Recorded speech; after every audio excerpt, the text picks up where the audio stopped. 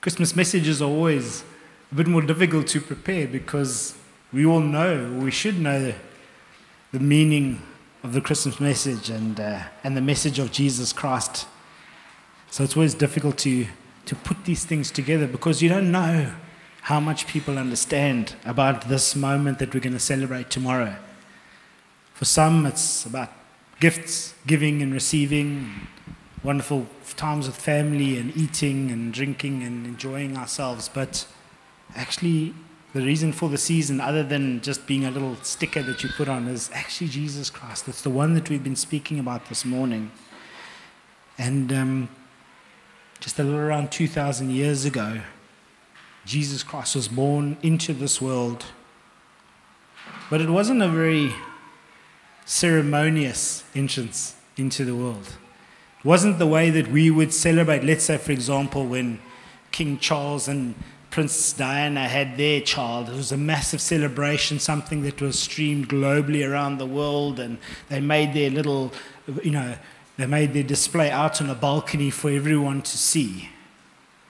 It was a humble beginning. It was a small beginning. And I want to just touch this morning on three aspects of the birth of Jesus and how it affects us and how it can be related to our own lives. So I wonder if you could put up Luke 2, verse 7. If you want to read about this, for those of you who might not be people that understand or have spent time in the Word, you can read Luke, Matthew, Mark, Luke. All of the Gospels, we'll talk about it earlier, and we'll talk about the birth of Christ. But this is describing what's actually happened. It says, "And she gave birth to her firstborn son, and wrapped him in swaddling cloths, and laid him in the manger, because there was no place for them in the inn." It's very interesting. There was no place in the inn for the Savior of the world. So what's actually happening, to give you some context of this, there's a census that's been called in Israel, and each man has to go back to the town or the city of their birth in order to complete the census. So irrespective of the fact that Mary is now obviously very, very far pregnant, they undertake this journey back to the town where Joseph was born and raised, and they get there.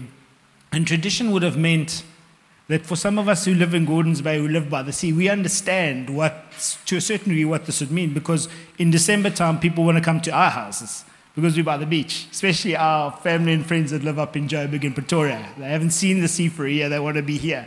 So they're all coming to us, and there's a sense of it's our responsibility to welcome these people into our homes. And it would have been very much the same for Joseph and them in those times. When you came into that town, you would generally still have had some family there, and they would have put you up or offered you shelter, but they didn't have that. There was no family for Joseph and Mary in those times. So your second option would be to look at some sort of public type of accommodation, an inn, or in our terms perhaps a guest house. But there is this little thing of supply and demand. You don't have to be a business person to understand it, but I'll give you a little bit of insight. If I have the supply and there is lots of demand, I can start to set my price, and I can start to be quite selective over who I give it to. If this was the very last iPad in existence, or the very last iPad of its type, and a collector of iPads had to come to me and say to me, "Hey, that's the very last one. I'd love to have that." See, I have the supply. He has the demand. And I can say, well, I have 10 others. So I'm going to base my response to him on how much he's willing to offer me. And it would have been very much the same. With the census, there would have been droves of people being driven into that area looking for accommodation. And as a result, the innkeeper would no doubt, and I'm using some conjecture, would no doubt have gone, well, how much are you willing to pay? I have a room, but it's going to cost X amount. And perhaps those rooms had all been given out to the high rollers, so that by the time Mary and Joseph got there was actually no space for them. So they ended up going into a stable. And it must take quite a hard man to turn away like a heavily pregnant woman and her husband and say, "No, sorry, I don't have any place for you." But that's exactly what happened. They just weren't deemed important enough to make space for in this innkeeper's life, or for anybody else for that matter, despite the fact that they were carrying the most important baby in town. And as I was reading it through this week, and kind of just thinking to myself, like, what does that mean? I thought back to to my own life pre-Jesus, where some of you might be. And I was much like that innkeeper. There wasn't really any space for Jesus in my life. It was filled with many, many other things. I had just got to Cape Town. I was just trying to start and establish a career in this place. We were married for, at that stage, 4 years. Had a young child, only had Connor. I was trying to find my way into this area. Finances was an issue. It was really, I had a lot of things happening in my life. And suddenly, where I didn't think I had any hope, Jesus came and was born into my own life. And I found that all of a sudden there was this new life that I hadn't known about. There was this new way of living that had entered into my heart. And it's very much the same with Jesus. He came into this world very quietly, without a lot of fanfare. There was no ceremonies. There was no trumpet soundings for him. He just came in. And I want to ask you, as you sit here this morning, is there space for Jesus in your heart? Has he got a spot in your heart? Even for those of us who call ourselves Christians, is he part of your life today? Or is he stored away in a manger somewhere, out of sight, just quietly doing what he does, while we carry on with our own lives? I really want to pray that this morning, as we just work through this time, that perhaps for some of us we will open our lives, maybe for the first time. Maybe you're visiting here, you've come to spend some time with your friends, and you just thought, okay, I'll come. I'll be part of this. But I want to tell you this morning that God sent his Son to offer you the gift of eternal life. It's who he is. It's why he came. It's what we're going to be celebrating tomorrow. And I hope that you will join me later in taking a step out of death and into life. The second point I wanted to raise, if we can go to Luke 2, verse 8 to 10, it's just a little bit later. This is in the same region, there were some shepherds out in the field keeping watch over the flock by night. And the angel of the Lord appeared to them, and the glory of the Lord shone around them, and they were filled with fear. And the angel said to them, "Fear not, for behold, I bring you good news of a great joy that will be for all of the people." And obviously that's talking about the birth of Jesus. And as I was just reading this message and just thinking about it, I was like, it seems a bit odd. I don't know if you guys remember. Some of the younger guys are not going to, you guys won't remember, but some of our older folk, when a baby was born back in the day, we'd put like a paid advert in the local newspaper, right?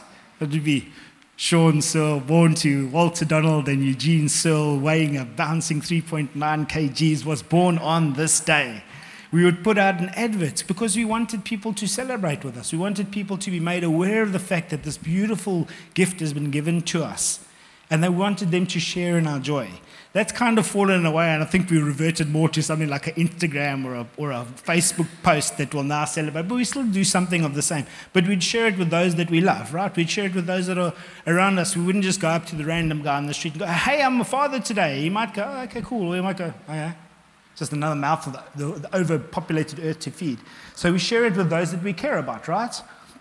So it is interesting for me, as I looked at almost this proclamation of Jesus, who the audience was. And it was the shepherds. And I think in the terms of us as the church, we kind of look at shepherds with maybe a little bit more respect, because one of the words for an elder is a shepherd. But in those days, in Jewish culture, shepherds were not the guys. In fact, according to Strachan Billeback, they say that shepherds were viewed as unclean and dishonest people, according to the standards of the law. They were essentially outcasts, not considered very important at all, except maybe to their sheep when the wolf arrived. So when the news comes, this good news comes to the world, and an angel from heaven arrives, he doesn't take it to the powerful and to the influential, and he takes it to the shepherds, the lowly, the lost, the sinful, the broken. And that's who he proclaims. "Fear not, for behold, I bring to you the good news of a great joy that will be for all the people." Isn't that amazing, actually? How does that relate to our own lives? You see, I think the Lord loves to reveal himself to those that are marginalized and forgotten. Those that are not necessarily special, influential, and all of you guys are special. I want to say that you are special to the Lord. But perhaps there's not 70,000 subscribers on your Instagram profile or 20,000 likes on your Facebook profile. Your family might like you and they know you and they love you, but the rest of the world might look and say, actually, who's Shaun Searle? Why is he important? No one knows him. I don't care about him. He doesn't do anything of anything. But the Lord looks down at each and every one of us, from the youngest to the oldest. And he says, I want to proclaim my good news to them. The sinners, the outcasts, the non-specials. It's a beautiful thing. And from the start, it was so. This is the early moments. Jesus hasn't uttered a word. He hasn't preached a service. He's got nothing. He's just been born. And the angel goes to the sinners of the world and says, take great joy. There's hope that's entered the world. I would have done it differently. I really would have. I would have done it differently. I would have gone to like the powerful guys and said, hey man, come check what's happening over here. This is the joy of your salvation. Hey, come in. But the trouble is actually that for those who are rich and influential and powerful, you see, to a certain degree, there isn't an excitement about that. These men and women are self-sufficient. You see, and it's to a certain degree, and I say this is broad strokes, not everybody involved, but to a certain degree, there is no interest or willingness to even hear about them, to hear about Jesus, to hear about this great hope, because in this life they have what they want. I've had through my work dealings, I've had the opportunity to spend some time with wealthy people. When I'm talking about wealthy people, I'm talking about wealthy people. One of these guys actually bought an English Premiership soccer player's home. You can go Google the home. It's on Google. It's like, that's how flashy this is. I'll tell you a quick funny story. We had these guys that came over. We took them to the rugby at Newlands. And we arrived in one of these minibus taxis.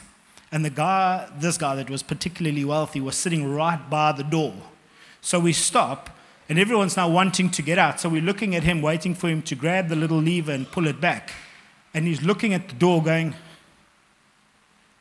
So one of the guys laughs at him and says, you pull that little lever over there. He says, sheesh, man, you got all this money and you don't even know how to open up a car door. And the guy says, without breaking a sweat, looks at him and says, oh, I'm so sorry, my Bentley doesn't have one of those. It was a funny moment. I particularly laughed and the guy kind of moved on. But there was something of even the simplest truth was beyond understanding for this person because of where they'd got to. And perhaps you're visiting us this morning and actually you're very successful in business and you're a very influential person, maybe the mayor, or you're doing something important. And God bless you. God bless your success. God bless what you're doing. But my humble question for you is, are you willing to receive the good news like these shepherds were, despite the position that you might find you, the influence and the power and the authority that you've been given? Are you willing to bow your knee and to humble yourself to a child that was born to be a king, that was born to reconcile you to God? And the third point that I wanted to just bring to your attention and have you think with me on, and then I'm going to land on this, is from Matthew 2, verse 16 to 17. And my point that I want to make here is that when the kings did find out, they wanted to kill Jesus. So we read together. Then Herod, when he saw that it had been tricked by the wise man, became furious, and he sent and killed all the male children in Bethlehem and all in that region who were 2 years old or under, according to the time that had been ascertained from the wise men. Then was fulfilled what was spoken by the prophet Jeremiah, which talks about great crying, mothers being inconsolable. I don't know. I've tried to do some research, and I think it was quite difficult to get exact sources because it's a long time ago. But it looks like it was between a couple of hundred and a couple of thousand children were slaughtered. Boys were slaughtered because Jesus was born. Because he landed on this earth for you and for me. And I want to say to you, it's very similar. And it's the same thing that's going to happen and has happened in many of our lives. You see, when the birth of Jesus takes place in our hearts, and we start to understand who he is, and the revelation of who he is comes into our hearts, it's amazing. Something new gets birthed in us, gets woken up in us, and we awaken. And there's this brand new life. I remember the moment that I spoke that prayer of forgiveness and I opened my eyes. I'll never forget this moment. It was like someone had turned on 20,000 new lights. And I still said to the guy that led us to the Lord, I said, why is it so bright? I feel like I'm seeing the world differently. And there is something of that. There really is. When Jesus is born in our hearts, our lives change, our views change. We start to see him, and then we start to see ourselves through him. And we see how far we fall from his glory, how far below his grace and his standards we fall. And then we start to become part of the life of the church, and we start to become part of the life of Christ, and actually we start to get sanctified, and we start to get justified, we start to move into different directions. But then something else happens in our hearts, and the kings in our lives become aware of the fact that there's a new king now. And that king wants dominion over all. And all of a sudden, the kings that have been sitting on the thrones of our hearts start to rise up. And they start to try and kill the life of God in your lives. Some of you may have been there. Some of you might be in there right now. You see, whatever's most precious to us is a king. Whatever sits our top priority is a king. It might be your business, it might be your children, it might be a sport, it might be even the church. Do you know that the church could be king of your life outside of Christ? There's a large portion of the religious community that goes to church out of some sort of religious commitment, but has completely lost Jesus. And then Jesus comes and he says, I'm going to be Lord over that. He gets born into that area. And then what happens is the kings in our lives gather their troops and they go on the attack and they try to snuff out the life of Jesus within us. It's the same thing that happened right there. Happens in our lives all the time. They get unsettled. They realize their time of rulership is short. And then they start to work and they start to slave and they start to really go for you. And when someone is born again, it's very much like when Jesus was born. He was vulnerable. In that stage, he was vulnerable. Babies don't come out ready to go to war. They need care and support and love, and they need oversight. And then they grow and they get strong and they get nourished, and then they can start to defeat those things. It's the same with us. Whether you've been working with the Lord for 50 years or whether you've been walking with the Lord for 2 months, Jesus wants to be reborn in your lives, even this morning. And he wants to defeat those kings. Because ultimately, he is the only one that is fit to be king. Often these kings in our lives look like they're enjoyable. They look like they're good for us. They promise life, but they deliver death. They fight with relentless ferocity to maintain their positions. And it's only Jesus, it's only the birth of Jesus in our hearts again that can free us from that. So how do we identify these things? How do we identify these kings in our lives? You can have a look at what behaviors or habits do you have in your life that you find yourself gravitating to. And when you're doing it or when you're about to do it, it feels like it's life. It feels like it's going to give you everything that you've needed. It's going to bring you peace and it's going to bring you joy. It's going to help you to cope. For some, it might be alcohol. Yeah, can't wait to get home and just not have that beer. For some, it might be binge watching Netflix. And I get through 23 seasons in 7 nights. You're spending 5 hours a day on Netflix. Is Netflix the enemy? No, it's not. Is there a place for it? Maybe. But in that 5 hours, your kids are starved of your love and support, an interaction. It's a king. It's something that's sitting on the throne that needs to be submitted unto God. Perhaps it's a relationship. Perhaps it's an addiction. What's an addiction? I think if I say addiction, most of us will have a picture in our mind of a needle that's getting stuck into an arm and a heroin or something along those lines. But what has dominion over your body that you find very hard to say no to?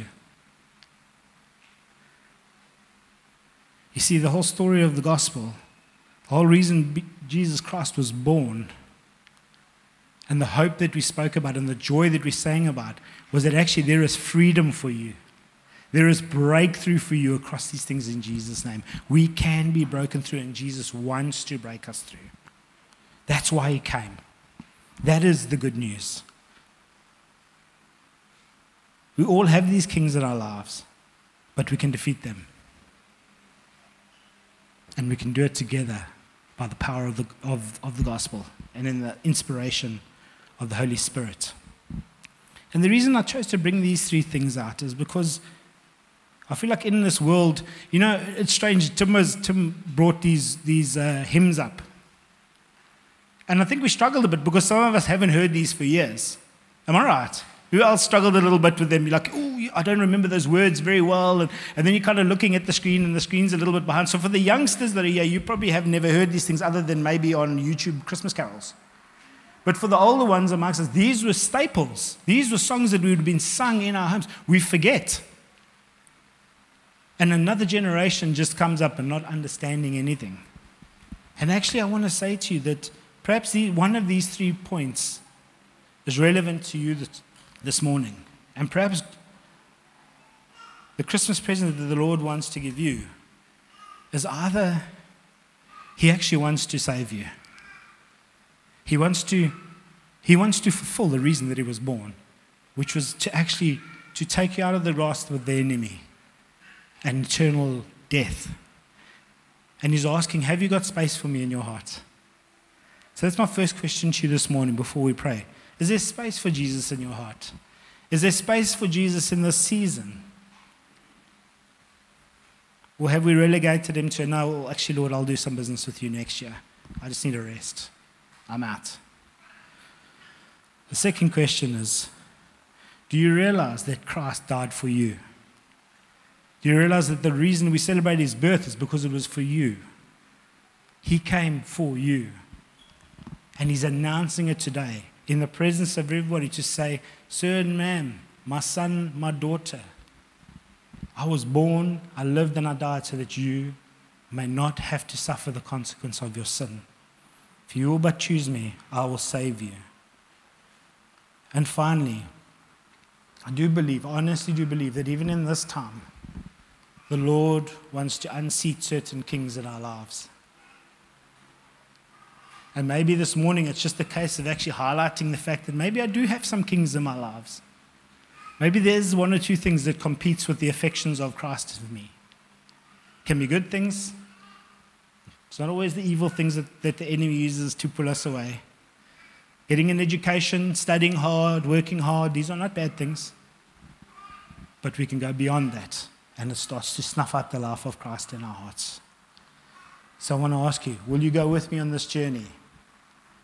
Will you ask the Lord to start to reveal to you, Lord, what are some of the things that are sitting on the throne that belongs to you? And then we can start, as we go through this time, we can pray through it, and then next year, let's start. I want to end the year by building, rather than end the year by us just fizzling out. And saying, let's do some homework. Let's ask the Lord, Lord, what is in me? David said, search me, O Lord. Know my ways. Is there something in you that you feel the Lord wants to put his finger on for next year? Can we pray together? Father, I want to thank you for Jesus. It's not cliche to say that, Jesus, you are the reason for this season. You are the reason why we celebrate. You are the reason why we have joy. You are the reason why we can pour out our lives for you. But maybe this morning, Lord, there are those that are amongst us here that have never understood the fact that you died for them. They've never understood the fact that actually that there's freedom from the consequence of sin, that there is eternal life, that there's reconciliation with the eternal God. And perhaps even if there's just one person here who's never made a public proclamation, has never made space in their heart for you, Father, I ask by your grace this morning that you would touch that heart. And if you're in this place for the first time, perhaps you think it's just toeval, it's just a consequence. I really believe that the Lord has brought every single person that needs to be here this morning here. And if you've never confessed Jesus Christ as your personal, that means yours, not my parents, not my sister, not those that I know, but my personal Lord and Savior, then I want to say to you, it's as easy as confessing a prayer in your heart. Every single one of us in this place have done it. So I want to invite you, if there's anybody who's never put their faith in Jesus, if there's anybody here who is not 100% sure that if I walk out of this building, over the road, get hit by a car and and die, if you're not 100% sure that Jesus Christ is Lord and that your name is written in His Lamb's Book of Life, then I want to ask you, won't you raise your hand so I can pray with you, and let's be sure. There is no greater joy, there is no greater safety, there is no greater security than comes from knowing the Lord Jesus Christ in my own life. So is there anyone? I don't want to rush past this. Is there any person here who has never publicly acknowledged Jesus Christ as their Lord and Savior? This is your moment. Okay. Then I trust that we're all saved. We will know the Lord and we will all be with Him. Praise God for that. Then I just want to ask, and I want to pray with us. And perhaps there's a moment for you this morning. Father, would you send your Holy Spirit, the Spirit of truth, the Spirit of revelation, the one who convicts us of sin, righteousness, and judgment. Holy Spirit, would you come and just move through this place right now? And I'll ask you, would you reveal to us as individuals any kings that are sitting on your throne? Any areas of our lives that have become compromised? Any areas of our lives where we have pushed you off the throne and invited another to sit in your place of authority and rulership? Would you reveal that to us now in Jesus' name?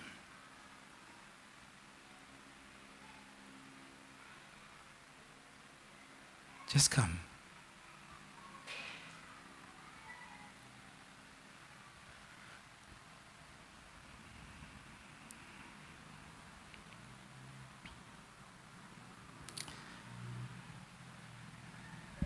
I feel like for some of us, the Lord is already starting to show us areas where kings have taken up dominion.